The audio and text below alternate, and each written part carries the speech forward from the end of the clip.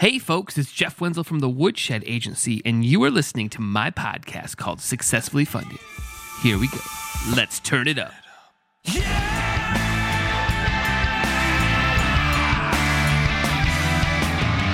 All right, crowdfunders, how is everybody doing out there in crowdfunding land?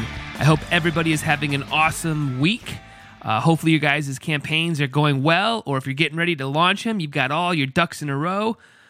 So, like I said, I'm Jeff Wenzel, and this is my podcast. It's called Successfully Funded, and our goal here on this podcast is to deconstruct successfully funded campaigns, and I try to talk to the project creators while their campaign is actively running.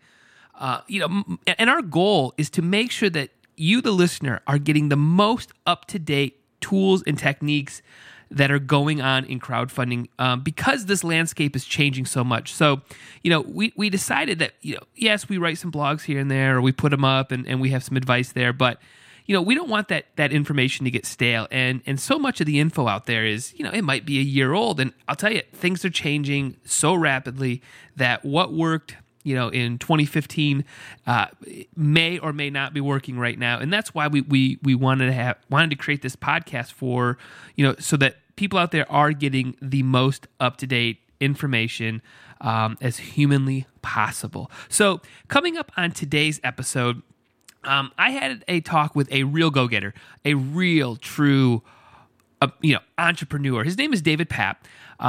And he has a campaign right now for UberStack's color expansion. And these are universal game piece holders. And I know that was probably a mouthful, and you were like, I'm sorry, what?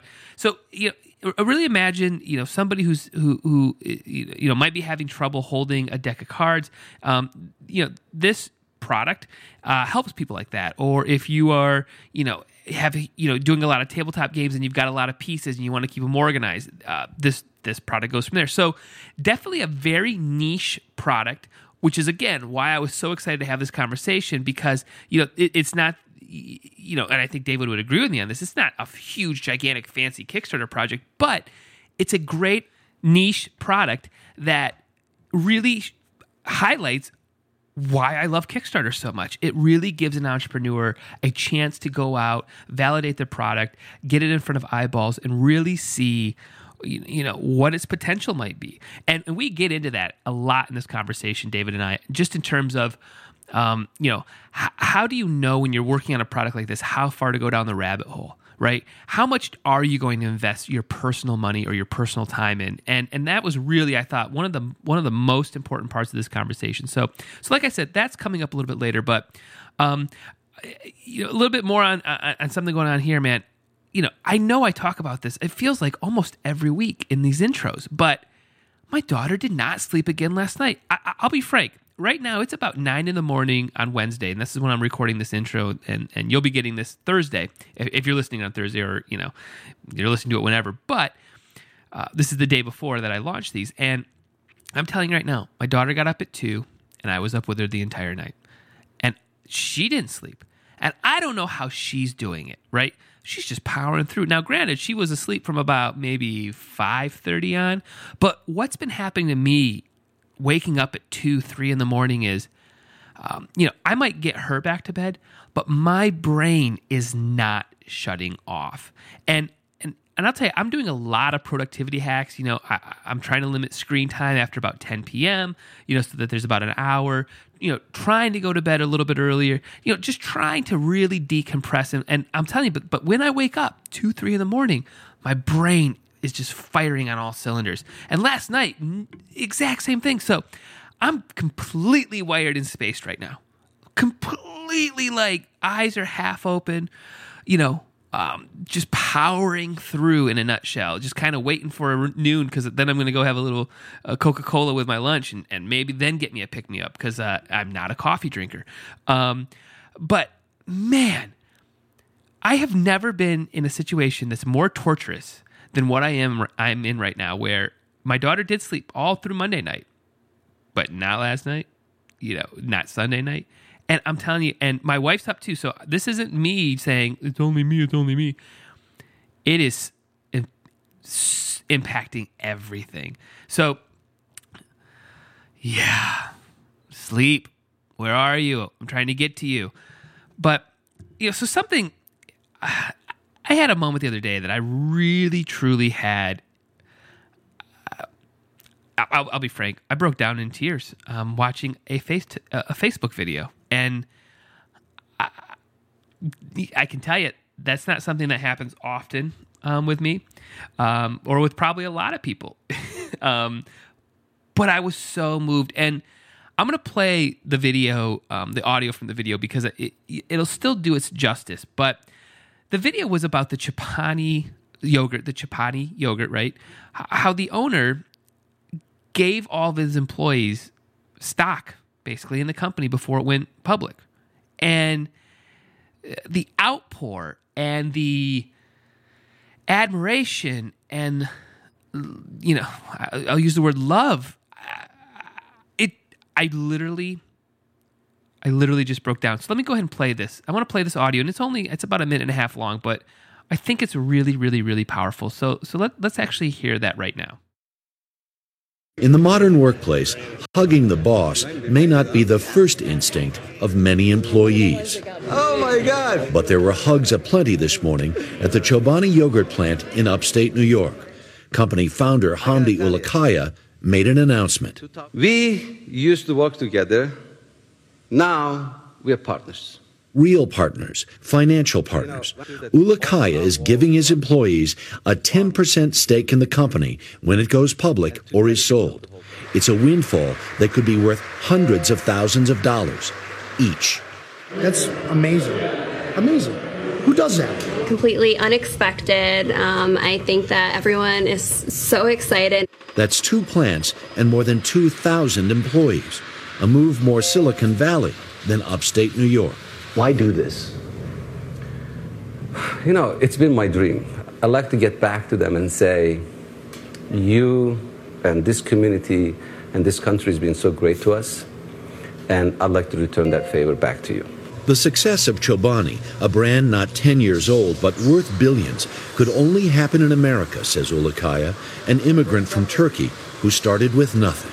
You can always tell yourself that I'm going to do this, but truly believe in it is a miracle. Maybe the miracle is that they all believed. Terry Edmonds is employee number 6. I think about how little we started and how hard all these people worked to bring this to what we have. And I'm very proud. The money means a lot, say these folks, but being appreciated means even more. Harry Smith, NBC News, New Berlin. So, just listening to it right there, I'm speechless. I'm choked up, and the reason that I think this story hit me so much is I truly, truly have been so thankful for the people that have either gotten on the journey with me with some of these ideas from starting with my parents. Buying me a Mac computer to be able to record audio, to taking out a personal loan, finding the people in the bands, musicians who got behind me and really supported an idea and always behind the scenes. I've always wanted to, really at some point be able to give back to these people in a huge, I wouldn't say monetary, but just in some way. And it, moving into people like Sean, who's been in my life for 10, 12 years now. And, my wife, these people who have sacrificed things and who have, blindly listened at some point to an idea or a dream and to hear what this video clip, what it was saying, why aren't all companies working this way? That's how I would dream about working. If Woodshed were to, take out, get even bigger or better than what we are right now. And that's the goal. I mean, that's why I'm driving to be able to, at some point look at Sean and Paul and say, thank you for, going on this journey with me, thank you. And it's not that it's all just me. It's just that it takes everybody working hard and believing in an idea. And if we had more of that, what would be happening with entrepreneurs around here and ideas and Kickstarters and crowdfunding campaigns? What if everybody got behind these things and looked at them with this sort of eyeball? I just personally have not been as moved as I have been. I mean, literally, I watched it just after dinner, and I had to go in my bedroom because I was bawling, crying because of how amazing of a story that was to me, how good it was, how honest, how just touching, and I watched that a couple days ago, made a note to talk about it on the episode today, and to just kind of get away from jokey type stuff and stuff about me, but just really, really say thank you.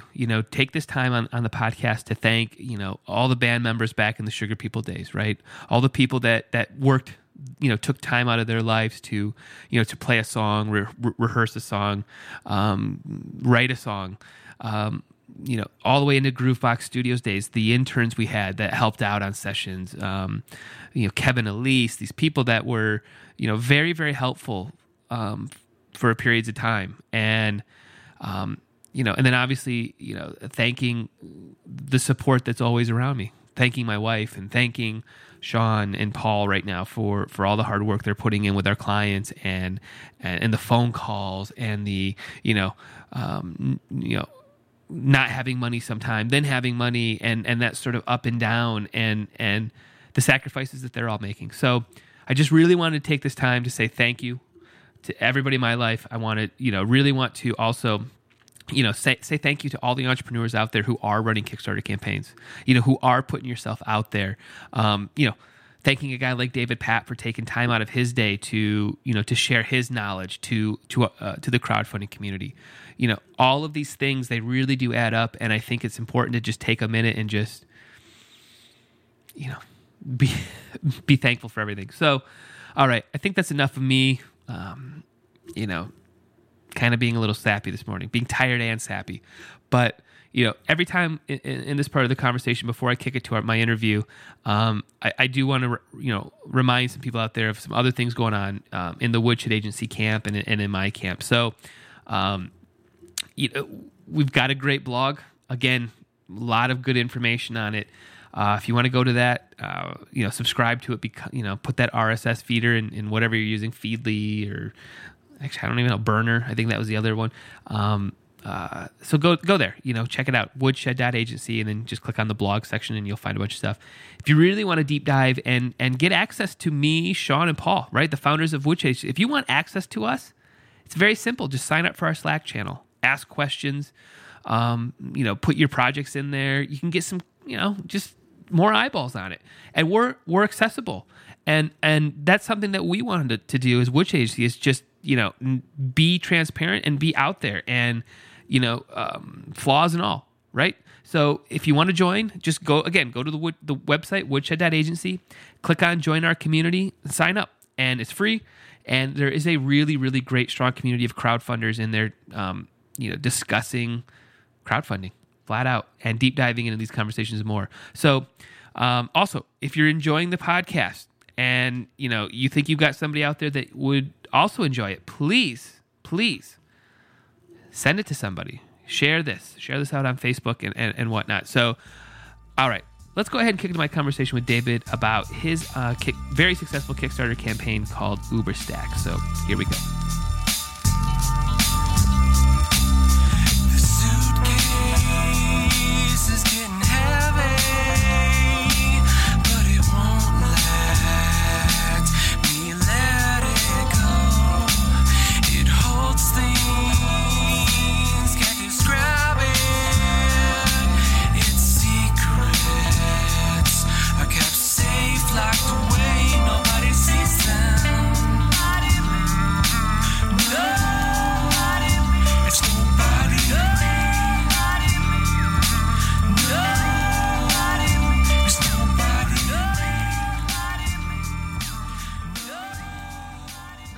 David, I really want to thank you a lot for taking some time to come on the podcast and talking about your successfully funded Kickstarter campaign as of right now. But I was wondering if you can go ahead and just tell my listeners exactly what your campaign is about. Yeah, Jeff. My campaign is a game accessory for traditional games. We're talking tabletop card games, tile-based games. This is we'll call it the world of the social gaming versus the people who play online electronically. So where this idea came from is I play so many games where, I love tabletop games, and I play it all the time with my family for my entire life, and I play it with my kids as well.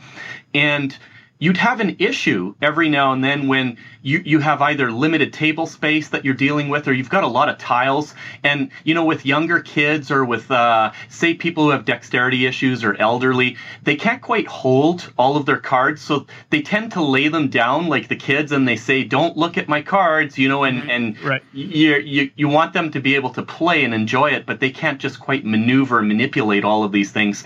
So the analogy, what I did is I created a rack system. But not just any rack system. This is a stacking and expandable rack system that you can grow vertically, you can grow horizontally, you can turn it into a shelf-based system. It acts as a platform, as a base for itself. And the analogy I would use is like if you've ever played Scrabble or something like that, and it has something that holds the little Scrabble tiles. Mm-hmm. So the idea here is that I wanted something that could adapt and be used on any game and could expand to whatever size you wanted and could have tiers that you could hold things. You can use it for community-based cards where everybody needs to see it. You can use it for privately holding things that only you can see. It even frees up your hands for drinks and snacks and stuff like that, while you're doing gameplay. So it's been fantastic. And my very first Kickstarter on this was actually last year. So the big thing when you're doing this kind of thing, and the reason I loved it is it was a single piece of plastic. It's a universal piece, and it does everything that I've described. Like, you only need the one piece, and you just stack it however you want. The problem is, in order to produce this in a cost-effective manner, you need to get a process done called injection molding. Mm-hmm.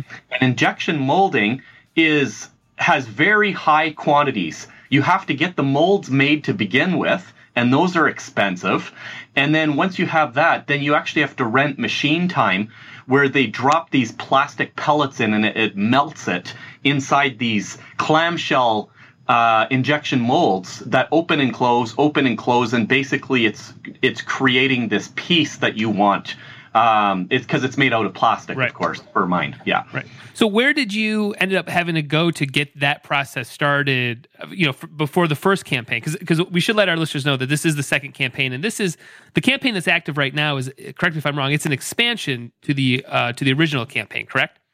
Absolutely. So like most Kickstarter creators will tell you, your very first campaign is extremely enlightening, and you learn a lot of stuff that you would implement differently if you were ever to do it again. Right. Yep. And I had for my thing, I had prototyped using 3D printing, which is amazing. But I realized it was very expensive and I wasn't going to mass produce it. So I ended up going, and this is my secret, I went on to sites like Alibaba and AliExpress. So these are gateways, the Amazons of the Asian world, where, China, Vietnam, Singapore, Hong Kong, all of these places where the big factories are located, and you can communicate with these people. And I ended up with a lot of trial and error and communication back and forth, and trying to bridge that barrier, the language barrier. I was able to find a factory that I could work with to produce my pieces and create my molds on somewhat of a cost-effective basis. But it still wasn't something that I wanted to personally fund myself, because it was very expensive. And I didn't know if my idea was going to fly, right? Like, would other people like this as much as I liked it? So hence the first Kickstarter. During the process of the first Kickstarter, though, it didn't latch on as big as I was hoping. Like, not as many people found out about it. And throughout the past year, people are like, oh man, I wish I'd known about this, and oh, I wish I could have been part of that Kickstarter, and you really should do these other colors, because people are now wanting additional colors to match their player pieces on the games that they're playing. It's quite interesting. Right. I would have never guessed that when I first created this. Yeah, that's it's intriguing. Now, when you went down that route, did you have, any concerns with working with China factories and patents and that sort of underbelly world that exists now? Was that ever a concern that was that you were thinking about it before you went down this route? Oh, it absolutely was. And the interesting thing about patents, and I did explore it, and I did pay a lawyer for some initial consultation, is that you have 1 year from when you launch your idea to the world in order to do something with it. That's number one. And number two, the clock doesn't really start ticking until you've released it to the world. Mm-hmm. So patents don't really become a problem until you actually launch your Kickstarter campaign and you've officially told the world about your invention.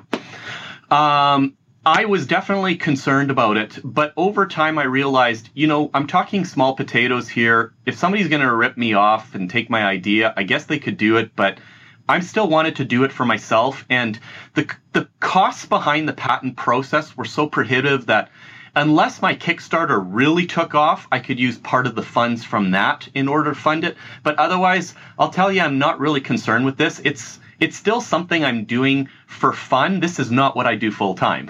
Right. So maybe we can talk a little bit about that. So how do you manage time, with a full-time career? Because even to do the project, well, right? And you've built now 2 successful campaigns. The pages look great. Obviously, there's a ton of time. How do you balance time? So that's a really good question. I'm an entrepreneur.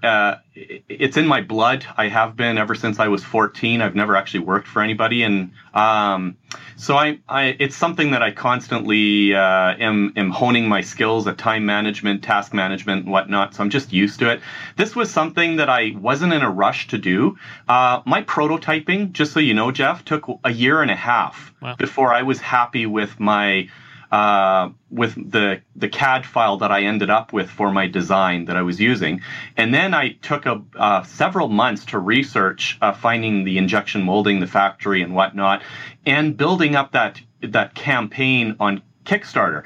So when you build a Kickstarter campaign, it's really graphics design. If you can find any friends that are good at web design, it's very much up their alley, and it's online marketing. So, and that's where I didn't pay enough attention to in my first campaign, and I really focused on my second campaign. And the results are there. I mean, I still have 2 weeks to go, and I've almost doubled what I've received on my first campaign already. Right. I passed my first campaign in the first day. Like, it was funded in 10 hours. Mm-hmm. Yeah, so, we'll let everybody know too. You've more than tripled your goal amount at the moment. Oh yeah, we're at 350% right now, and we're not done. Yeah, exactly. So this is awesome, and the key there, and I'm gonna here's another secret. I made use of a service called Thunderclap, mm-hmm. and Thunderclap was to help create that snowball effect. Because here's what I learned. You can drive a whole bunch of people to Kickstarter to back your idea, and we call those external referrers. Those are people you send from your mailing list, your family, your friends to help you out on your campaign. But that does nothing to get the awareness out for other people out there. And I really clued in that if I needed to be able to get visibility on Kickstarter's website itself to other backers that are not part of my circle, I had to make this thing trend. Right. I had to make it show that it was successful and that was worthy of Kickstarter to suddenly show it in their Discover tool as something that was trending, that was hot, that was, in my case, it was in the tabletop game category. I really wanted it to show up. And actually, for the first 48 hours, I floated between page 1 and page 2 on the tabletop games category. And that's what really led to the success of this. Like, I knew that from my first campaign that was going to be critical on this campaign to focus on creating that snowball effect and getting it to trend. Mm-hmm. So before we dive way into the actual Kickstarter strategy, let's talk a little bit about you. So, where did you grow up? I'm 100% Canadian. Nice. I've grown up in a city called Edmonton. We are the largest city in North America. That's the furthest north. We have a population over 1 million. In Edmonton, Alberta. We're essentially the Texas of Canada. Is long the province time to drive of Alberta. across, right? Yeah, an oil-based economy. Yep. My background is actually I'm a computer engineer. I went to university and have an engineering degree, and I got very much involved in information technology management, running internet service providers. Back in the day, I founded some companies doing consulting, troubleshooting, and ended up really latching onto this internet thing because it was fascinating to me, everything about it, like creating web pages, online marketing. To me, that stuff is like, it's kind of like the Wild West for business right now, in my opinion. And people are realizing that you can't use traditional media anymore to succeed. Yeah, 100%. So because you've mentioned that you have that sort of entrepreneur spirit, what did your parents do? My parents actually helped encourage it. So very, very early on in life, they bought me one of our first family personal computers. And back then, they were very expensive. Oh, it was like $5,000 to have this thing that did text running, and you'd loaded cassette tapes into this. But to me, it was fascinating. I was controlling something that was appearing on my TV, and on the boob tube, like the old-fashioned screens, and to be able to do stuff and to manipulate it this was before console games even came out. Like, it was just absolutely fascinating. And then when I went to before that, then I got involved in bulletin board systems, and this is kind of a precursor to commercial internet. And that's where people would log on and they'd share files and have forums and information. And I actually hosted one and ran one for many years. And I was fascinated by this connectedness, like connecting computers together and passing files around the world.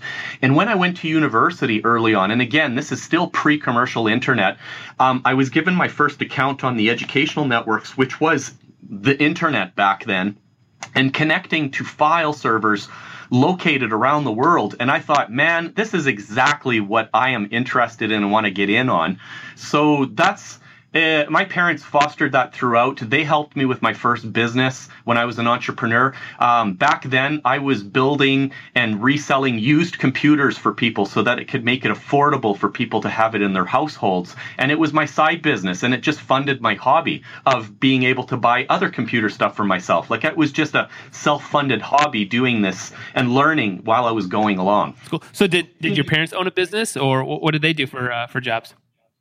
No, my mom was a teacher and my dad's a doctor. Though very much you could say that doctors are entrepreneurs on their own because they have to run their own practices. I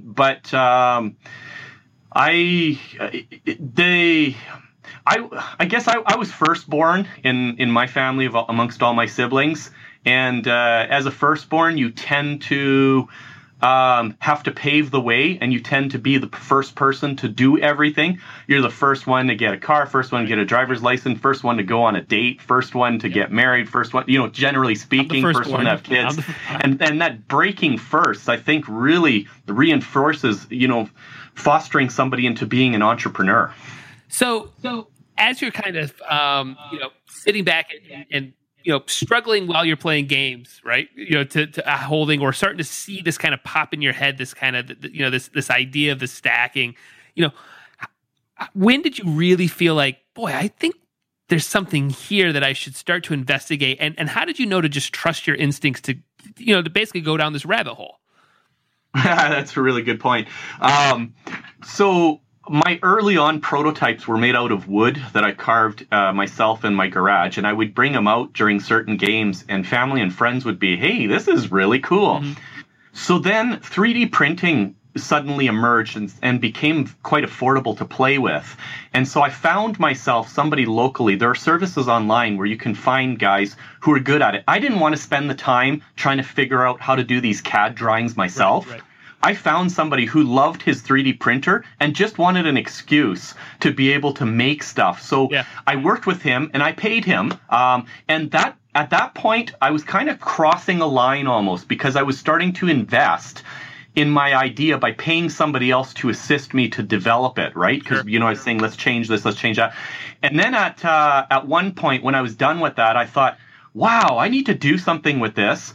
And so I decided, let's do a Kickstarter campaign, because at that point, it was not actually open to people in Canada. It was only for creators in the US. And it was around that same time frame. So I thought, well, I'm going to do this. And so I decided that if I set the limit, the funding goal on the Kickstarter campaign to be such that I could live with it, like I could actually make it happen if it hit that funding goal, then it was safe. So if you don't hit your funding goal, it doesn't happen, and I don't go further down the rabbit hole. Mm-hmm. If it does, then it's a sure sign that, it's happening and you're going to do this thing.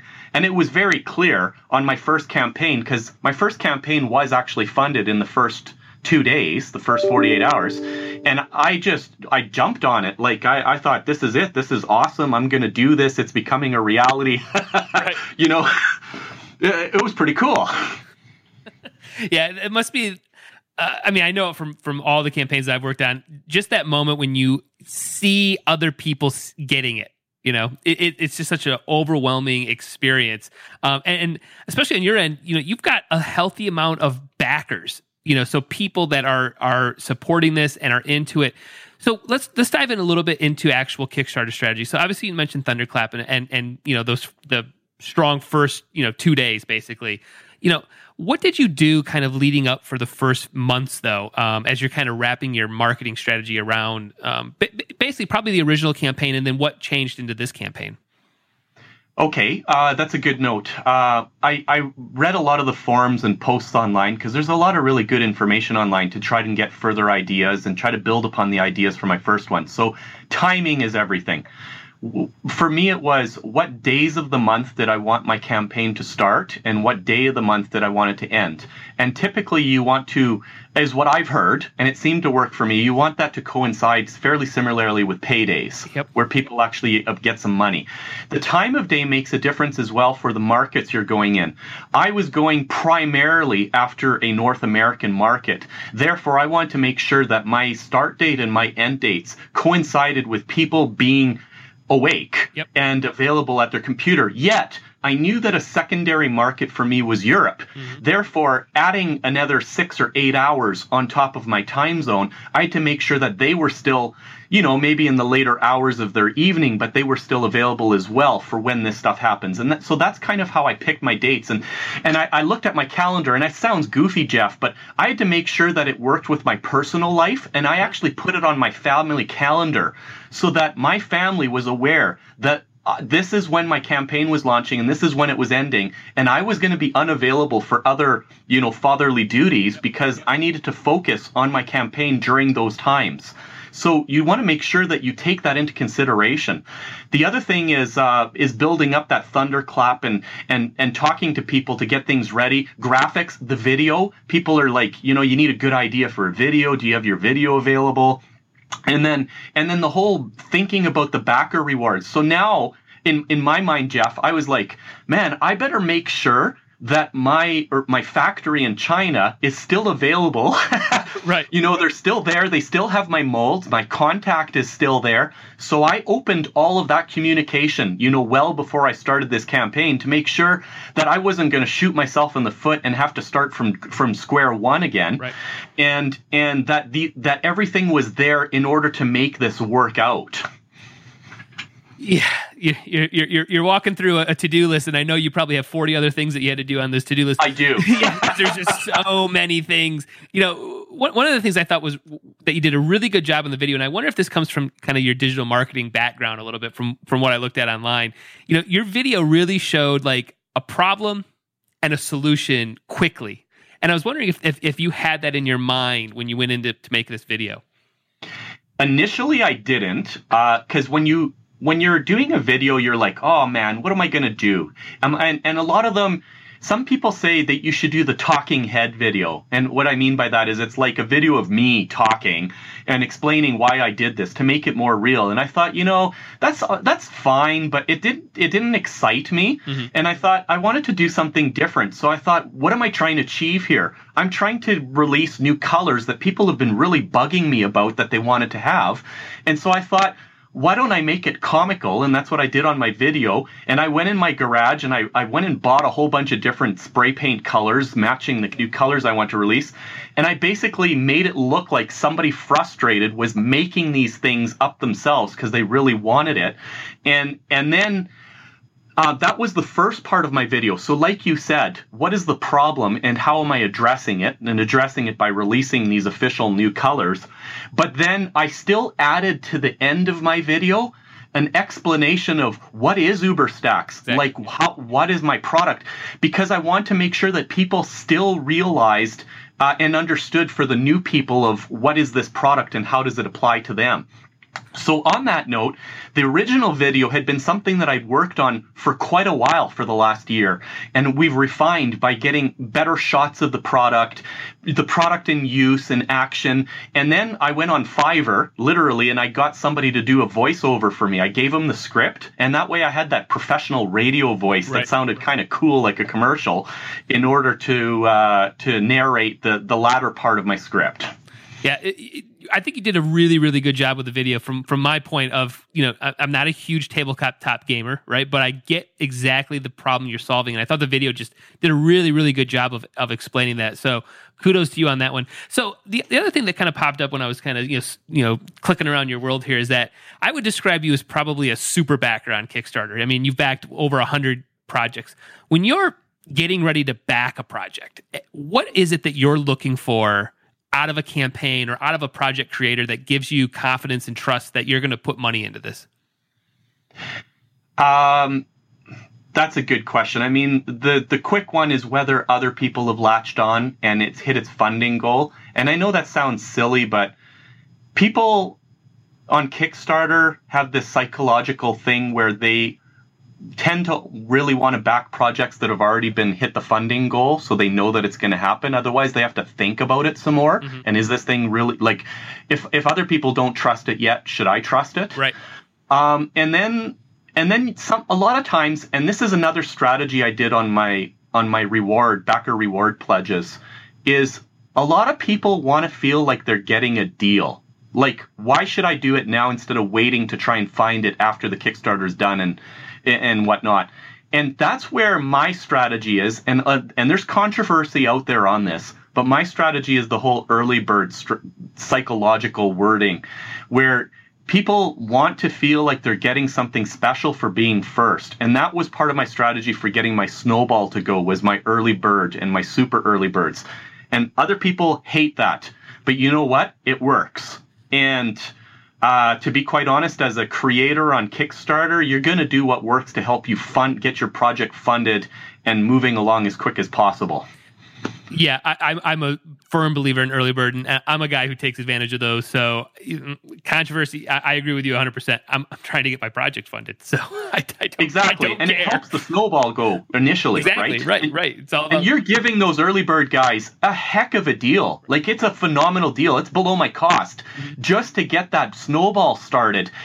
And so I mean, these are all things that you're thinking about when you're putting together. When I want to go out as a backer and I want to look at things, I will back projects that have early bird rewards. To answer your question, I will back projects that are local just to help support local people and local ideas. And on that note, when you see that I've backed over 100 projects, I haven't necessarily obtained myself a reward tier. In some of them, I'm willing to give my support just by throwing in $1 or $5, $10 to the cause, just so that they have another person added to their backer list, and I don't expect anything in return. But that way I promote it, I tweet it, I'm a backer on the list, and I think other people should do that, because I know Kickstarter looks at that in the algorithm as to how many backers you have on it, regardless whether they're choosing a reward tier or not.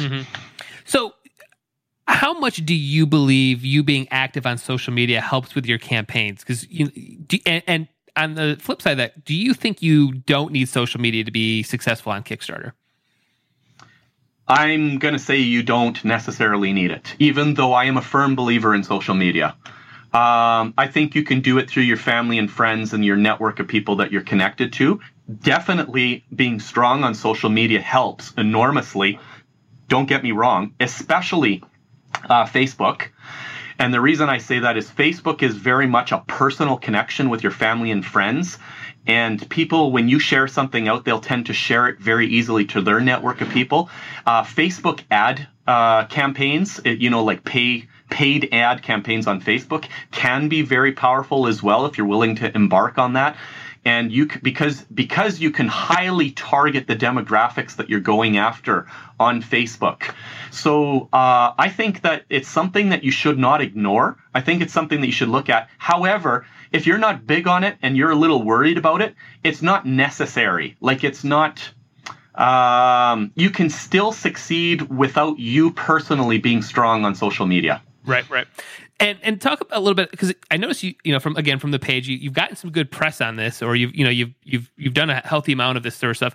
Was there a press outreach strategy at all that you decided to implement? I did. However, for a person who's a first-time creator, that is a very difficult thing to do, especially if your product doesn't exist yet. Right. So what you would be doing is using your prototypes and going out and trying to get some reviews and press. And I don't discount the value of that. I think it's huge because it's almost like an endorsement when people read the campaign, because there are people who will come to your campaign page and they start scrolling on it and scrolling and scrolling. And what they're trying to do is convince themselves A, understand what your product is about, but B, convince themselves that they should back this and that, other people, that it's a real thing, that it's really going to happen. And so having done a first campaign last year and then doing this as a second campaign, I was able to ride along those coattails already of we'll call it the endorsements and reviews that I received in the press prior to this. And so I think there's massive value to that, actually. And interestingly enough, I noticed what I started doing is I started sending out this last year samples of my product to gamers who had their own YouTube channels, and they were quite high on the social media world. Right. And some of them actually did reviews of my product. And I noticed the day that their videos went out where they were reviewing my product, the traffic to my website would shoot up. Like, it was 100% like related to them releasing their videos. That's awesome. So what is your favorite game? That's a good question. I'm very much a strategy person, and I love long games that take many hours, that you sit down and there's a lot of thinking involved. It's not to say I don't like the luck games as well. However, when it comes to group games, we play things like, Ticket to Ride and stuff like that, where there are certain games where everybody gets it and everybody is interested in playing the game, and the learning curve is not steep. So I like all games. I mean, that is my answer, and I'm not trying to be wishy-washy here. I love playing all games, any opportunity I get. But it depends on the group that I'm going to be with, and I know what they would be interested in. Then we end up playing those games particular to their interests and their attention spans. Yeah, it's funny. I just can't comprehend the long play game, just because I just don't know where there's a millisecond in my life that I'm not doing something. So like, oh, sure, I'll just disappear for 8 hours this weekend, honey. I'll see you later. Take care of the kids. It rarely happens. Maybe once a year that I get to do it, but I do enjoy it. For me, it's decompression and being able to focus on something different than, what I do every day. Sure. So let's kind of wrap this up a little bit. You've obviously squashed your goal. You're going to fund. You've got 12 days to go. What is the energy kind of around you in the campaign right now, and what do you envision the next 12 days looking like? I'm quite excited right now. To be honest, I'm starting to look at my first stretch goal, which is basically going to come up. I know I'm going to hit it. So I'm already exploring things on Alibaba right now in order to satisfy that. It's basically a bonus gift that I'm giving to every single backer with their order. It's a storage bag in order to hold their UberStacks game pieces. And I'm anticipating what's going to happen in the last 48 hours.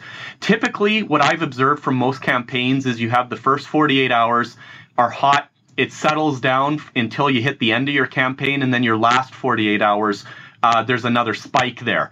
And I'm quite excited, to be honest, about the last 48 hours and what that spike is going to look like and what kind of goal I'm going to hit. And already my calculations and my discussions, because I'm definitely in discussions right now at the factory for making this. And I'm thinking, oh my gosh, like what kind of quantities are we talking about right now? And I'm already negotiating with them potential better rates for me on a per piece basis because of larger quantities than what I was anticipating when I originally started this, which makes it, a little bit more, I won't call it profitable, because it's not like you're making money on this. It's more funding an idea and hoping it goes somewhere, but it's definitely not going to cost me anything. Like, I'm not going to lose out. My first campaign, I'm telling you, it was a shocker with the shipping costs and fulfillment. No matter what you plan into it and you think and you got it all figured out, you're still going to get nailed by shipping exceptions and problems and fulfillment costs and weight and packaging. It's a nightmare. On that, what, as you're setting up, because you're in Canada, what is there any major difference shipping wise from Canada to everywhere than it is from the States? Absolutely. So this time I have done a deal with a US-based warehouse where they're going to do the fulfillment for me. And I found somebody who has regular shipping sea containers coming overseas. And I'm able to hitch a ride for a fairly small portion to be able to get my product on pallets from the factory in China to the US-based warehouse, where I'm anticipating it's going to be 80% of my fulfillment needs to occur. And that's how I've tackled it this time. So ironically one of the problems that I've had are people who say they want to do local pickup here in Canada. And they're wondering why I'm being slightly inflexible on the shipping charges. It's because I still have to pay shipping. I still have to get the product from the overseas to North America. And I told them I can give them a slight discount, but I still have to pay to get it here, even for myself. Like, it still costs me money for me to get my hands on my own product. Wow. Yeah, that's the old shipping, man. It's funny.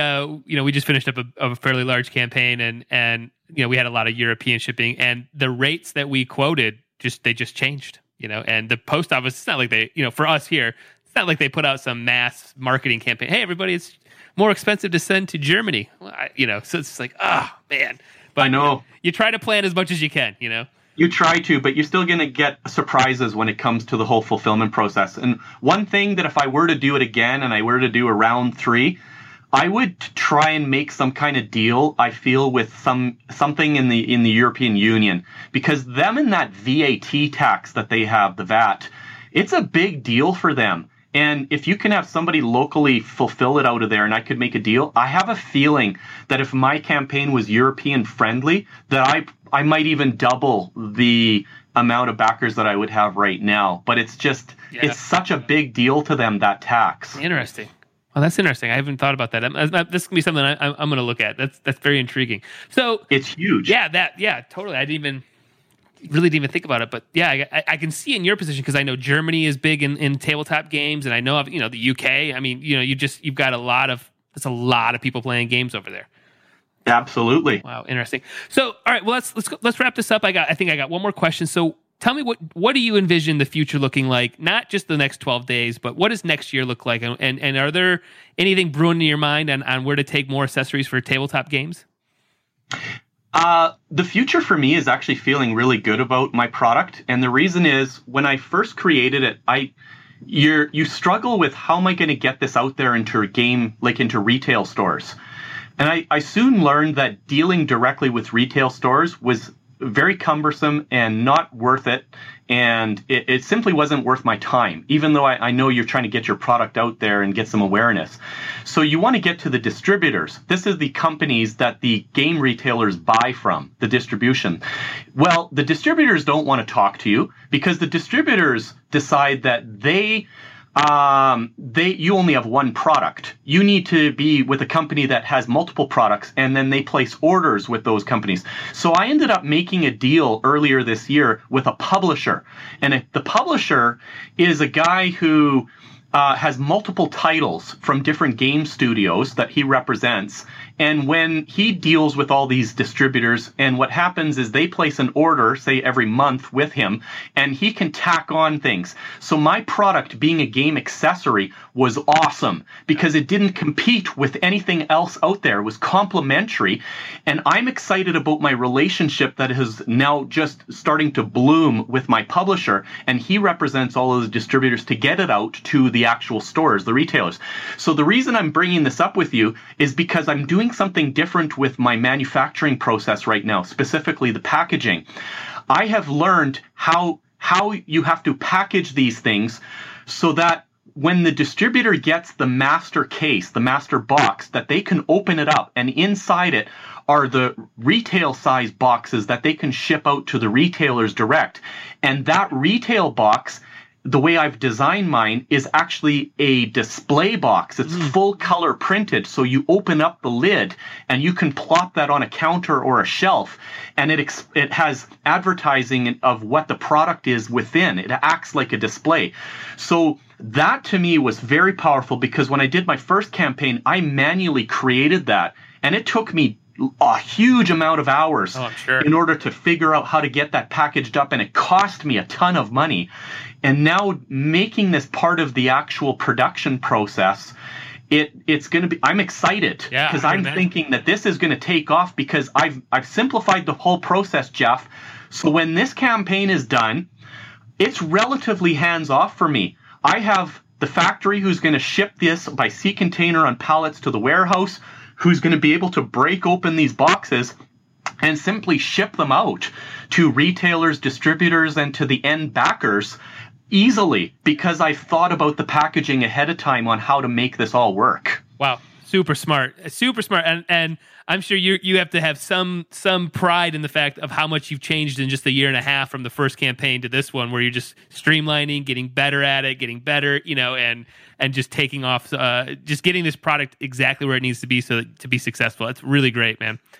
Yeah, I'm super pumped about it. That to me is what's exciting about it right now, is all of the things that I've learned this past year and a half, not just from the first Kickstarter campaign, but it's even the things and questions that have occurred since in trying to promote my product out there in the marketplace. Because you're creating a product from scratch. Right. How do you get this product from scratch out there? And it's been enlightening. Oh, I'm sure.